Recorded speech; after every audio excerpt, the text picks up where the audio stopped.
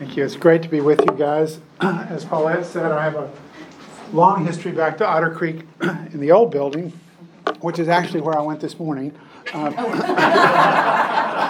because I don't know about this building. I've been here many times, but I just plugged it into Google Maps quickly. My wife was driving our grandson, that's asleep in the back car still. And I had no idea that Google Maps still says Otter Creek Church of Christ on Granny White. So we got off and we were heading over that way, and I thought, no, this is the old place. So fortunately we got here on time. But it's great to be with y'all. We really appreciate it. It's a good day to be a Vols fan. I saw your shirt. And I know some of you going way back, Steve Sherman. Where's Steve? There he is. And Steve and I go back to my first international trip when I was a college student at Vanderbilt, and went to Guatemala to visit with Steve's team there, and just a remarkable experience. So glad to know them through the years. And what I want to do in the minutes that we have is give you a quick overview of hospice. I know that's not really our focus, but I want you to know the concept of hospice. And then I want to talk a little bit about end-of-life decision-making and the decision points that will come for all of us, at whatever age we are. We're all on the same journey. We're all going to end up at the same place. So this is relevant for everyone, no matter what our stage in life. Unfortunately, most of us in this culture push these decisions off until we're very near the end of our lives. And that creates a lot of problems for us, for our families, for friends, for those who take care of us, and even for healthcare professionals who have to deal with these circumstances when people have not made adequate plans for the end of their lives. And then I want to talk briefly about these tools that we have, two that are from the state of Tennessee, and then one, the 5 wishes that Paulette mentioned, that we'll talk briefly about. And these are tools that we each need to have as we approach the end of our lives. And one of them is one that we need to have now, even those of us who are not closer to that point in our lives. We need to have this tool completed. That's an advanced directive. And I want to do all that very quickly because I want to have time for some exchange and questions at the end. So basically, hospice, and it's important because when we get to the end of life to consider this, that hospice comes from an old Latin word, which is spelled basically the same way, and it evolved through all the different derivations. And it's really important because it has to do, at its etymology, at its root, with what we're doing. So the old Latin word hospice meant either a guest or a host, so on either side of that equation, as well as a foreigner and a stranger. And it became the word hospitum, which had to do with the way that a host related to a guest. And so from that word comes hospital and hospitality, the word host, hostess, hostel. All of those come from the same root word going all the way back to Latin. And they all have to do with this idea of being a generous guest to those in need. So I like to think about hospice, the model of care, not just the buildings, as a guest house or a station that accepts and provides comfort as we're on this journey from life to death and to whatever we believe comes after that. And of course, in hospice, we take care of people with a lot of different beliefs. But this is the origin of the word, and it has to do with the concept. So when you think about hospice, don't think about the buildings. And I'm not here to represent Alive, but I will make a couple of points along the way. But when a lot of people think about Alive, they think about the 30-bed building down on Patterson Street in Nashville. Or we have a new 10-bed unit expanding to 16 in Murfreesboro. That's what people think about. Oh, I was in hospice, and I was there. And the reason I mention Alive is because we are the only hospice that has freestanding buildings where we take care of people at the end of their lives. But hospice is a model of care. Most people, 80-90% of people who are in hospice are in their homes. So the idea of hospice came from a couple of realizations that Medicare made many years ago. And this is one of the few things that the federal healthcare system has done right, in my view. And that is, we recognize that 80% of people in the United States wanted to die at home. And only about 50% get to. So that was a stark reality. And if we look at European systems, which I think have a much more developed federal approach to health care, we see the equation is flipped. More people are able to die at home in those settings than the United States. The second thing they looked at was that the majority of Medicare health care dollars are spent in the last year of someone's life. And the majority of those are spent in the last couple of months. So we're spending a huge portion of our Medicare dollars on taking care of people in the last few weeks or months of their lives because we die in the hospital and we die in intensive care units. That's the model in the United States. So in 1986, Medicare said, let's try to change that. So they came up with what's called the Medicare Hospice Benefit. And that means that when you get to that point, and usually it's cancer, is one of the most common diagnoses, cancer and chronic neurologic illnesses like Alzheimer's. People make a choice. Am I going to stay on this path of medical care focused on cure or stabilizing an illness, or am I going to change my focus, my target, to comfort and care at the end of life? And I think it's really important. I hear this all the time. And people say, we're going to withdraw care and move you to hospice, or we're going to stop non-aggressive care and move you to hospice. And those are both terrible words and terrible phrases. We never withdraw care. What we do is shift the focus of care. Our target is on your chronic lung disease or your heart disease or your cancer, stabilizing it, making it better, curing it when possible. But at some point when that's no longer an option, we shift the target to comfort and to care for you at the end of your life. But we never withdraw care. It's a different kind of care. The second thing is, I tell people all the time, we are very aggressive about our care in hospice. I don't want people to think, oh, we're going to discharge you or you're going to stop aggressive care. We're very aggressive. We're just aggressive about treating pain and agitation and shortness of breath and all the things that happen at the end of life. So it is still aggressive care in the sense that we are focused on doing everything that people need to remain comfortable at the end of life. So I think those are two important concepts people are often misled about when they think about hospice care. So Medicare created this benefit, and to get into hospice, you have to have two physicians that certify that you have 6 months or less left to live. Now, that's very difficult, right? Physicians are terrible at prognosticating and figuring out how long people have to live. But it's an estimation. We're a little better at it with cancer. We're terrible at it with Alzheimer's disease. It's very, very difficult. My dad lived 16 years after his diagnosis of Alzheimer's disease. Fortunately, he never ended up in an institution. My mom was always able to care for him at home with more help toward the end of his life, and then finally with a live hospice in the last few months. But it's very difficult to predict the course of an illness for something like Alzheimer's. Even with cancer, it's hard, but we do better, especially since most oncologists don't send their patients to hospice until they have a few weeks left to live. And then we can't do as much. So at Alive, 80% of our referrals come out of hospitals. 80% come out of hospitals. It should be the other way. Physicians should be making recommendations about end-of-life care long before the last few weeks or last few days of someone's life. We get referrals straight out of the intensive care unit of people who are ready to stop their aggressive care, their disease-focused care, and move to hospice. Completely misses the philosophy of hospice. Completely misses all that we have to offer. So hospice is a nursing-centric profession. So what nurses do is much more important than what physicians do. We have an ancillary support role. That's a flip of the way that medical care often works. Really not. I mean, nurses do all the care in medicine anyway. It's just that in other models, physicians think they're in charge and think they're important. But in hospice, we know we're not in charge, right? So it's a nursing-centric model of care. But we also, the team has a nurse, has a social worker, has a chaplain, and a home health aide. Every patient has access to those disciplines. And again, the nurse is the one who carries most of the weight on a day-to-day basis. The nurses are the ones who get close to patients. The nurses are the ones who feel it most personally when someone dies, because they've been in your home once a week, 3 times a week, every day as the end of life approaches. But chaplains and social workers have a crucial role as well. And then there's all the support staff, and physicians are one of those. And quite frankly, I spend most of my day as chief medical officer and as a medical director. I'm the medical director for the Murfreesboro inpatient unit for one of our 5 home teams. We have 5 home teams that cover 12 counties. And I'm also the medical director for the pediatric team. So I wear a lot of different hats.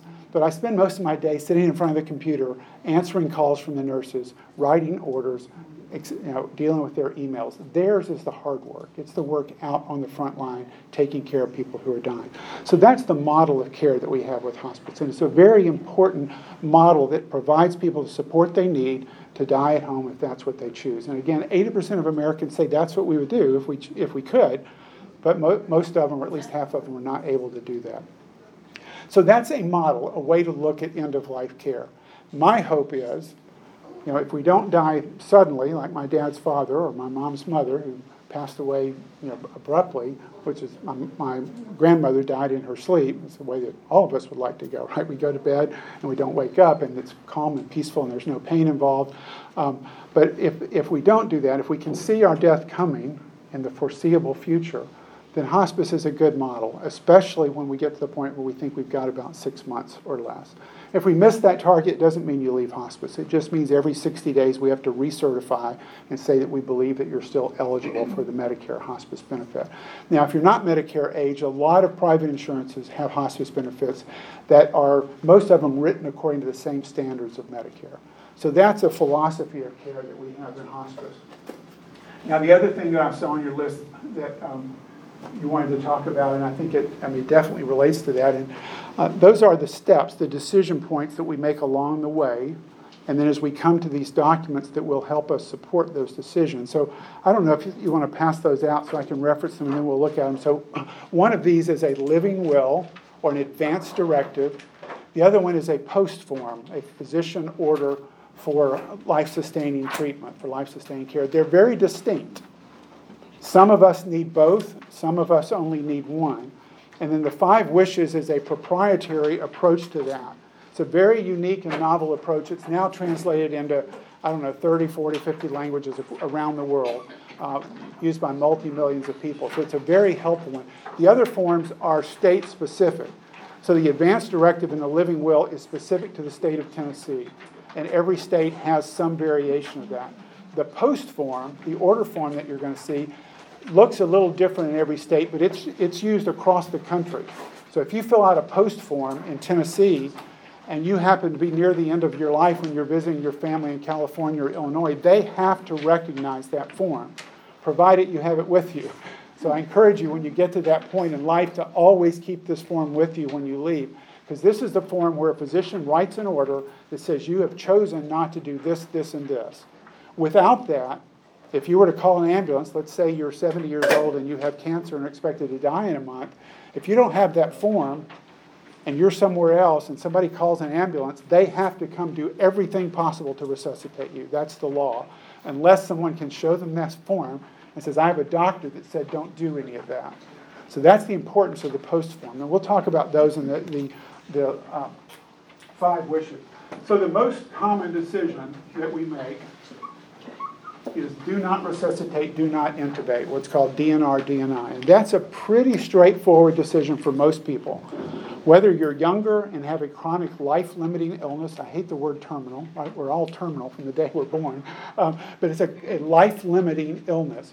Once you have that, or when you reach a stage in life when you say, I don't want to be resuscitated, I don't want chest compressions, I don't want to be intubated, then you make this decision for DNR, DNI, and that's on the form. We'll talk about where you designate that on the form.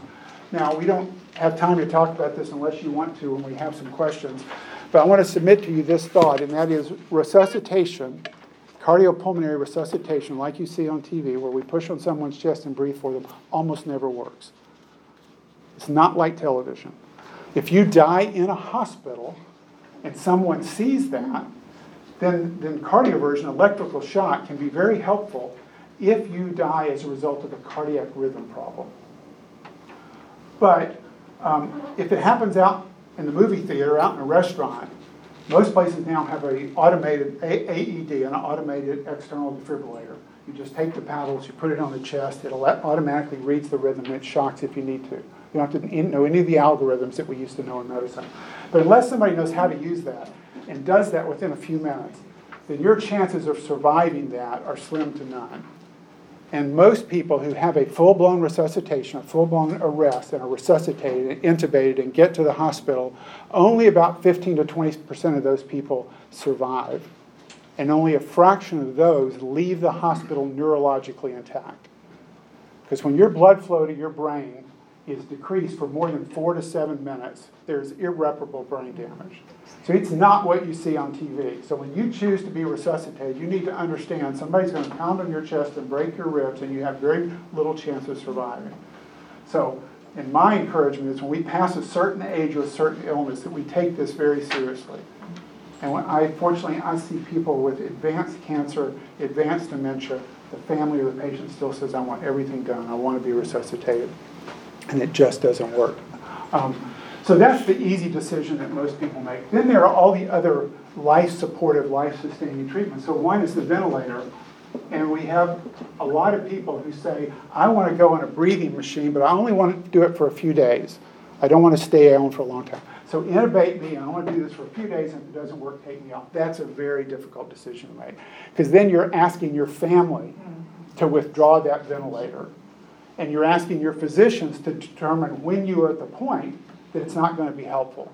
Now, we do that sometimes. But it's a very hard decision when someone's on a ventilator and you say, okay, we are convinced now that you're not going to come off of this ventilator, or you're not going to survive, you're going to have brain damage, and the children have to step up and say, please remove mom from the ventilator. So it's better to tie these together. Say, if you want full resuscitation, you're going to go on a ventilator, and you're going to stay there until your family and your team come to a conclusion together that this is no longer beneficial. And that's a hard thing to do. Another one is dialysis. So you can tell a lot of stories in here. I wish I had time to tell you all of the family stories that brought me to hospice care, one being my father's and his 16 years. But my mom's dad ended up on dialysis. He made the decision in 1996 to stop dialysis, which nobody did back then. I didn't have the internet to search it, but almost no one was making that decision. Now we admit 1, 2, 3 people every week to dialysis who've made a decision, to hospice, who've made a decision to stop dialysis. But no one talks about this as a life-sustaining, heroic intervention the way we talk about a ventilator. When you go on a dialysis machine, on average you have 10 years to live. And at any point you should be able to stop it if you want to. But people don't think in those terms. Then we get to artificial fluid and nutrition, so IV fluid and feeding tubes. Now, everywhere along this path, people feel emotionally attached when they cross a threshold, or they feel morally or ethically or spiritually that they've reached the point at which they're comfortable making this decision. And for a lot of people, that's here. People who say, I don't want this, but I might want to go on a dialysis machine if I had kidney problems. And that's perfectly acceptable. It makes all the sense in the world, as long as you understand there may come a point where you say, I don't want this anymore because all the side effects of it. A lot of people draw the line here and say, I will always want food and water. It's deep within us as humans that we feed our family and that we give drink and nourishment to our family. We do it to our kids, right? Our kids are sick and we say, eat, eat, eat, get your strength, get better. It doesn't work on the other end of life, right? Eating is not always the right solution. Sometimes it does more harm than good. And certainly putting on a feeding tube for someone who has advanced cancer, for someone who has dementia like my father, for the most part it doesn't prolong life, and we could go into all the medicine and physiology behind that, but it certainly can be very harmful in keeping someone alive who doesn't need that. The same, and then there are people that will say, no, I don't want a feeding tube because that's invasive, but I do want IV fluid. I don't want my family member to be thirsty at the end of life. I don't want my family member to starve to death. And the reality with cancer is that most people who die of cancer who don't die abruptly die of malnutrition and dehydration because they get to a point where they can't eat and drink. And if you're not doing this intervention, it's the increase in the body's metabolism and the lack of food and water is what usually leads to death with cancer patients, unless the cancer invades a critical part of the body. So this is a place where a lot of people say, I can't cross that threshold. And that's okay. But it's important to realize that these are also interventions, right? This is an artificial way to breathe. This is an artificial way to filter the kidneys. This is an artificial way to eat and drink. When our bodies are not made to feed through a tube into our stomachs, and they're not made to get their water through an IV. Perfectly acceptable to do that. A lot of people don't want to say no to that. But it is an artificial intervention, so morally and ethically, it's okay to stop there. And then the final one that we usually talk about is, I'm just using X-ray, is antibiotics. This is where a lot of people really struggle, right? And again, the story of my dad's mother was that she was in a hospital with in the nursing home with severe dementia. And my dad decided not to treat her pneumonia with antibiotics. Now, Sir William Osler, who was one of the founding fathers of modern American medicine, founded Johns Hopkins Medical School, said pneumonia is the friend of the elderly. What he meant by that is pneumonia is, for the most part, a very comfortable way to die. But we have antibiotics that can treat almost every urinary tract infection and every pneumonia. So we have nursing homes filled with people who have severe dementia and don't know their families, are in bed, have contractures, being kept alive, because eventually, if you're in that state, you're going to get an infection. You're going to get pneumonia, you're going to get a urinary tract infection. That's just inevitable. If you treat every one of those, then you can keep your loved one alive for a long, long time. So it is, in my view, morally and ethically, spiritually acceptable to say this is another intervention. I'm not going to treat those infections, and I'm going to let my loved one pass peacefully. And that's what my dad did with his mom. It's just to say, he called me, as a young doctor, and when did she die? 92. 92. So I was 32 years old and not far into practice. And we talked for an hour or two on the phone about this, helping him get to the point. I didn't make the decision for him, but answering his questions as he got to the point, saying, why do this? She doesn't know me. She doesn't know the family. She's in a nursing home. Why do this? And so he didn't treat her, and she passed away a couple of days later, very comfortably with my mom and dad and my brother around her bed, singing to her, being with her. So much better than going on another year with antibiotic treatment. So these are the decision points that you'll find on these papers that you have to make as you think about the end of life and the end of life care. Now, the other thing that I saw on the list that Paulette gave me was to talk a little bit more about hospice, and we did that, but someone had mentioned hospice as a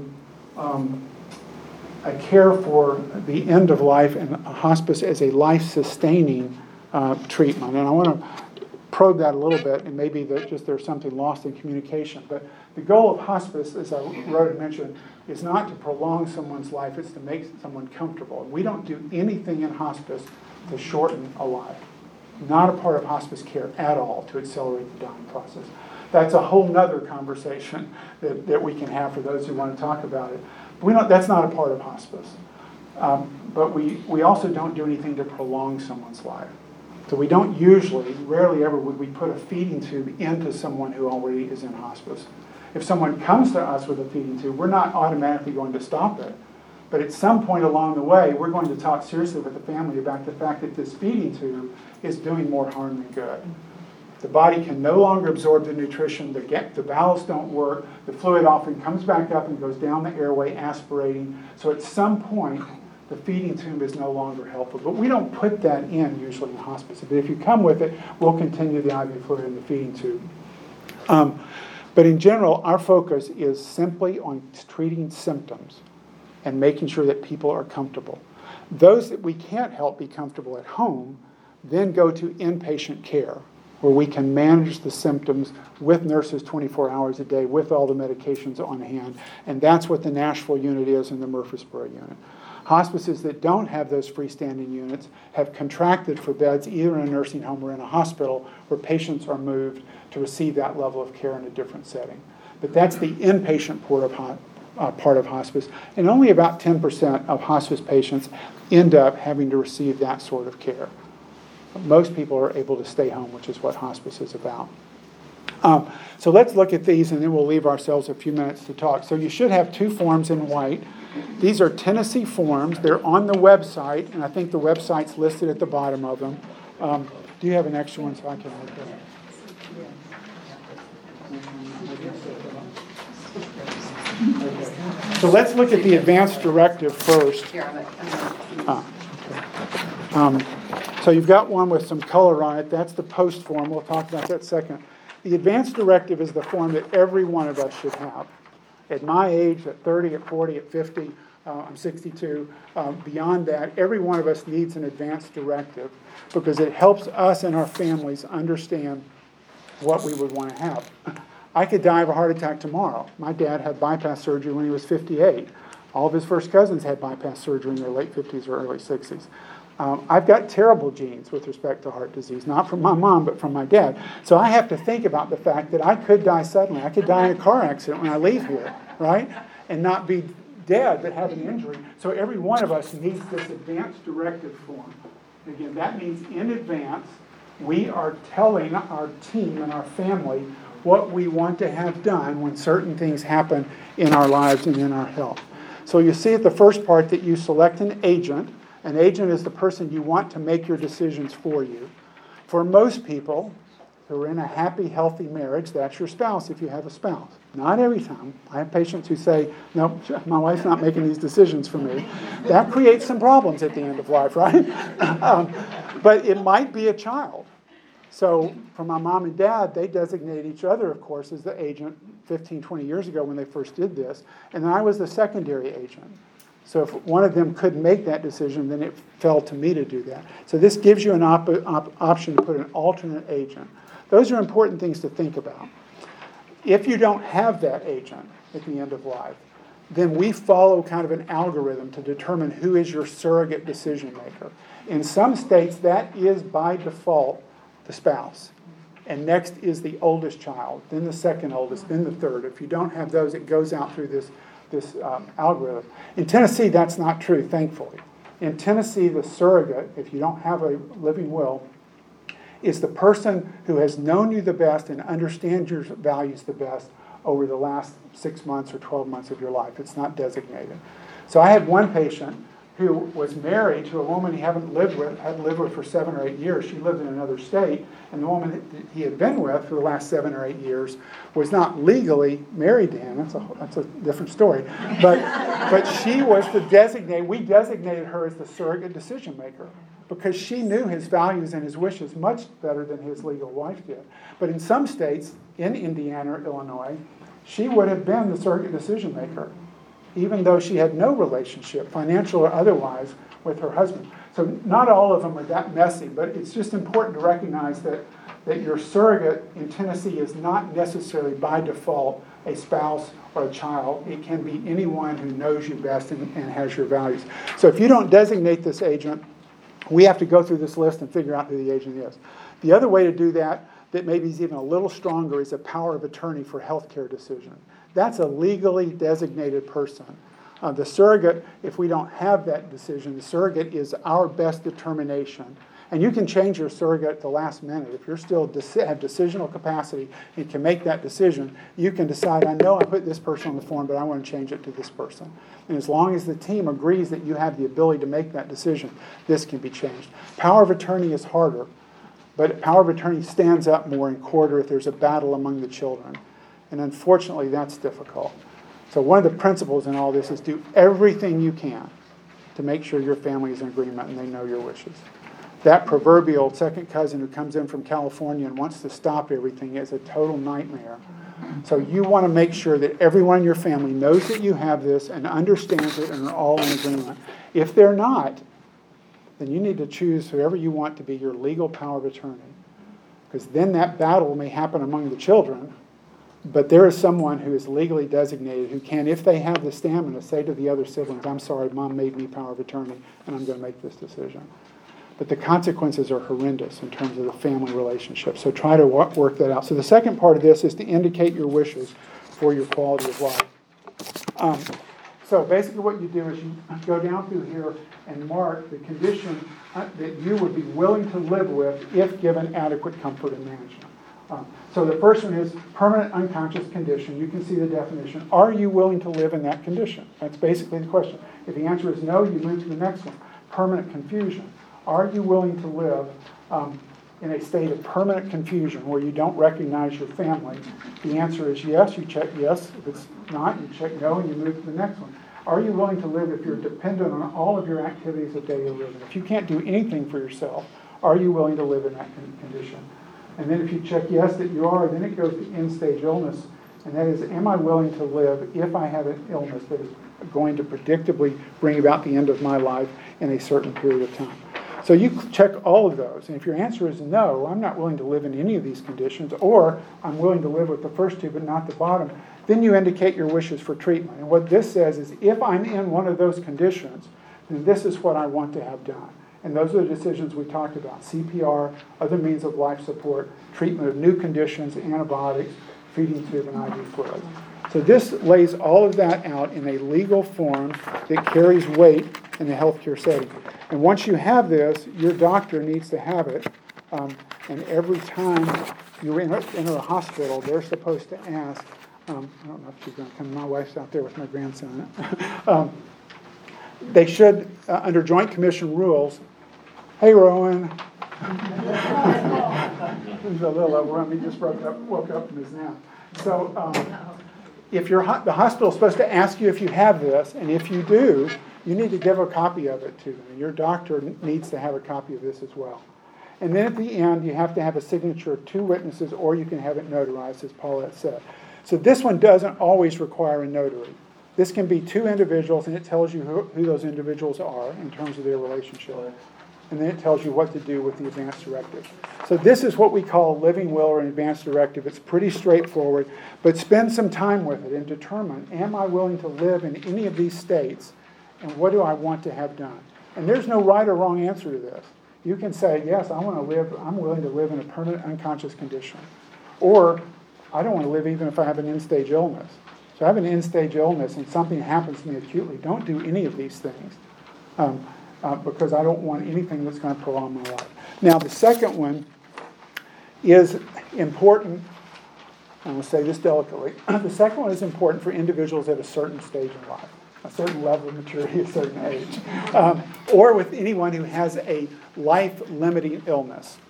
For those individuals who are younger and don't have a diagnosis that would normally lead to the end of life in a short time period. So if I'm 60 and I have cancer, then I'm in that category who needs a post. I don't have one of these because I don't need it in my condition. I want to either be able to make my own decisions or with an advance directive have my wife make that decision, or if she can't, one of our children.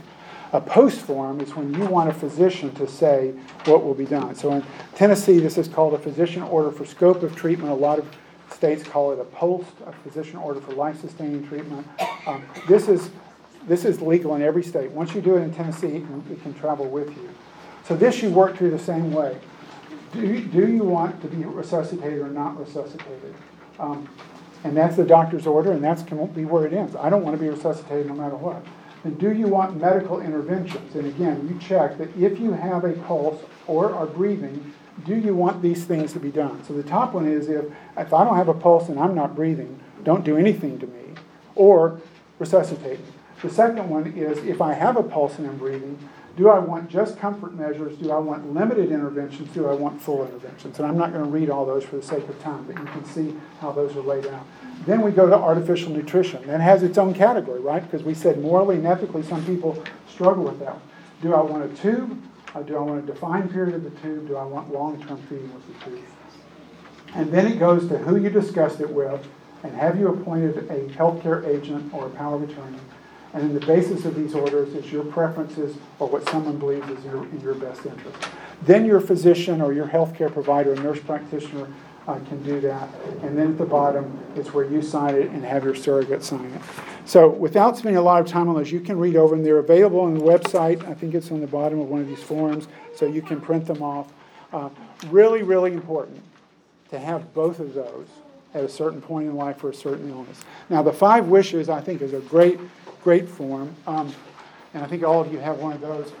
This was developed, you can read the history of it, there's a great website about it. When someone said, this is way too complicated, and it's not user-friendly, and it doesn't address everything. This addresses the nuts and bolts of medicine, but there's more to the end of life than just making those decisions. So it gives these 5 wishes. What first wish is, I want someone to make my decisions. The second is, here's the kind of treatment I want. That's the advance directive. The third is exactly how comfortable I want to be, how I want people to treat me, and what I want my loved ones to know. And that's what's left off of most forms. So, again, we won't take time to go through it. It's pretty self-explanatory. It's been translated into, 30, 40 languages around the country, used by tens of millions of people. It's very, very popular now. You can go online and buy one of these. They're just a few dollars. You can buy a number of them. You can pay an extra fee and have this electronically stored on the website so it can be available anywhere, or you can have a copy. For any of these forms, if you have them, let someone in your family know that you have them and have them in a place where they can be found. Now, you don't have to paste this to your refrigerator door, but what my mom's done is a really good idea, and that is she has on her refrigerator door, my advance directive is in this cabinet in this drawer. So that way, if an ambulance shows up and the family's there, or it's her neighbor, oh, this is where that form is. I didn't remember it, then I can go find it very quickly. That's a little more user-friendly than having this pasted to your refrigerator. So read through this and look at the 5 wishes. It's really very helpful when you look and see, this is what I want my loved ones to know. This is how comfortable I want to be. This is the way I want people to treat me. I think this is a great form and a little more user-friendly and comfortable. So the final thing I'm going to do, and I know we'll just have a few minutes to talk to those of you who need to leave. But there's a book called 4 Things That Matter Most. It's written by Ira Byock, who is a family doc who went into hospice care early in his career. And he wrote this book. And what he says, what he's saying basically is that everyone needs to say these 4 things or one of these 4 things to someone before they die. Ideally, long before they die. But at least toward the end of life. One is, I love you. It's pretty straightforward, right? I forgive you. That's the hardest one. Forgive me. Thank you. Thank you. I just blanked on the last one. I do this all the time. I blank on it. So, and then he's added, in some places, a 5th one called goodbye. So basically what we're saying is people need to know that we love them. And it's not just assume. Like one of my friends, or you see this cartoon all the time, I told her I loved her when we got married, and I'll tell her if something changes, right? That's not the way this works. You need to tell people specifically that you love them. You need to say, forgive me. And I think this is real important. I encourage people, don't just say, I forgive you for all the things that you did in my life that hurt me. If there are people that you have hurt in some way, friends or family, spouse, say, please forgive me for this. Same thing we tried to teach our kids. It's not enough when they just said, sorry. It's like, I'm sorry that I hit you. Please forgive me. Now, they didn't always do that, right? Nor do we. But it's that principle. I'm going to name what I did to you, and I'm going to ask you to forgive me. That's really important at the end of life. Thank you. That's pretty forward. But again, I don't encourage any of us to say, thanks, Mom, for all that you've done that's special, that's helpful. I'm going to say, thank you, Mom, for this, this, and this. And then the hardest one is to say, I forgive you. They may not ask for forgiveness. They may not want your forgiveness. My brother, who's a psychologist, likes to phrase this as, I'm letting go of this burden. I'm going to let go of this burden that I've carried about you during the course of my life. There's a lot of great stories in this book, a lot of stories that I could tell you, but these are really important in the way that people have been able to frame their conversations at the end of life. Okay, I used up all of our time. Those who want to stay, I can stay longer. Those who need to go to church, please do that. Yeah. I was just going to give a shout out because I know that everybody wants them to stay home, but it was a beautiful blessing for us to have my dad alive because the nurses took care of him. And they did all the hard with the stuff with your lungs and all that we wouldn't have known how to do. And it was so wonderful because we could just be there and pray over him and sing with him and be with him.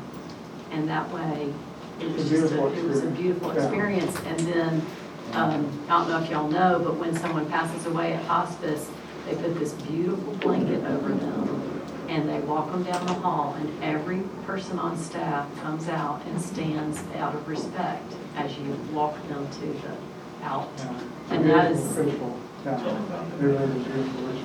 There was also a medical student that was a double major at Vanderbilt music, and he was going to be a doctor, and he was playing the violin, I think.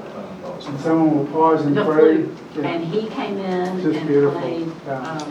And our goal is to make that available, that type of experience at home, but also in the unit if people need to come to them. And again, I'll stay if anyone wants to talk or ask more, but I do want to make sure you feel free to get up and go because I know some of you have worship in just a few minutes. Thanks for the opportunity to be here. Really do appreciate it.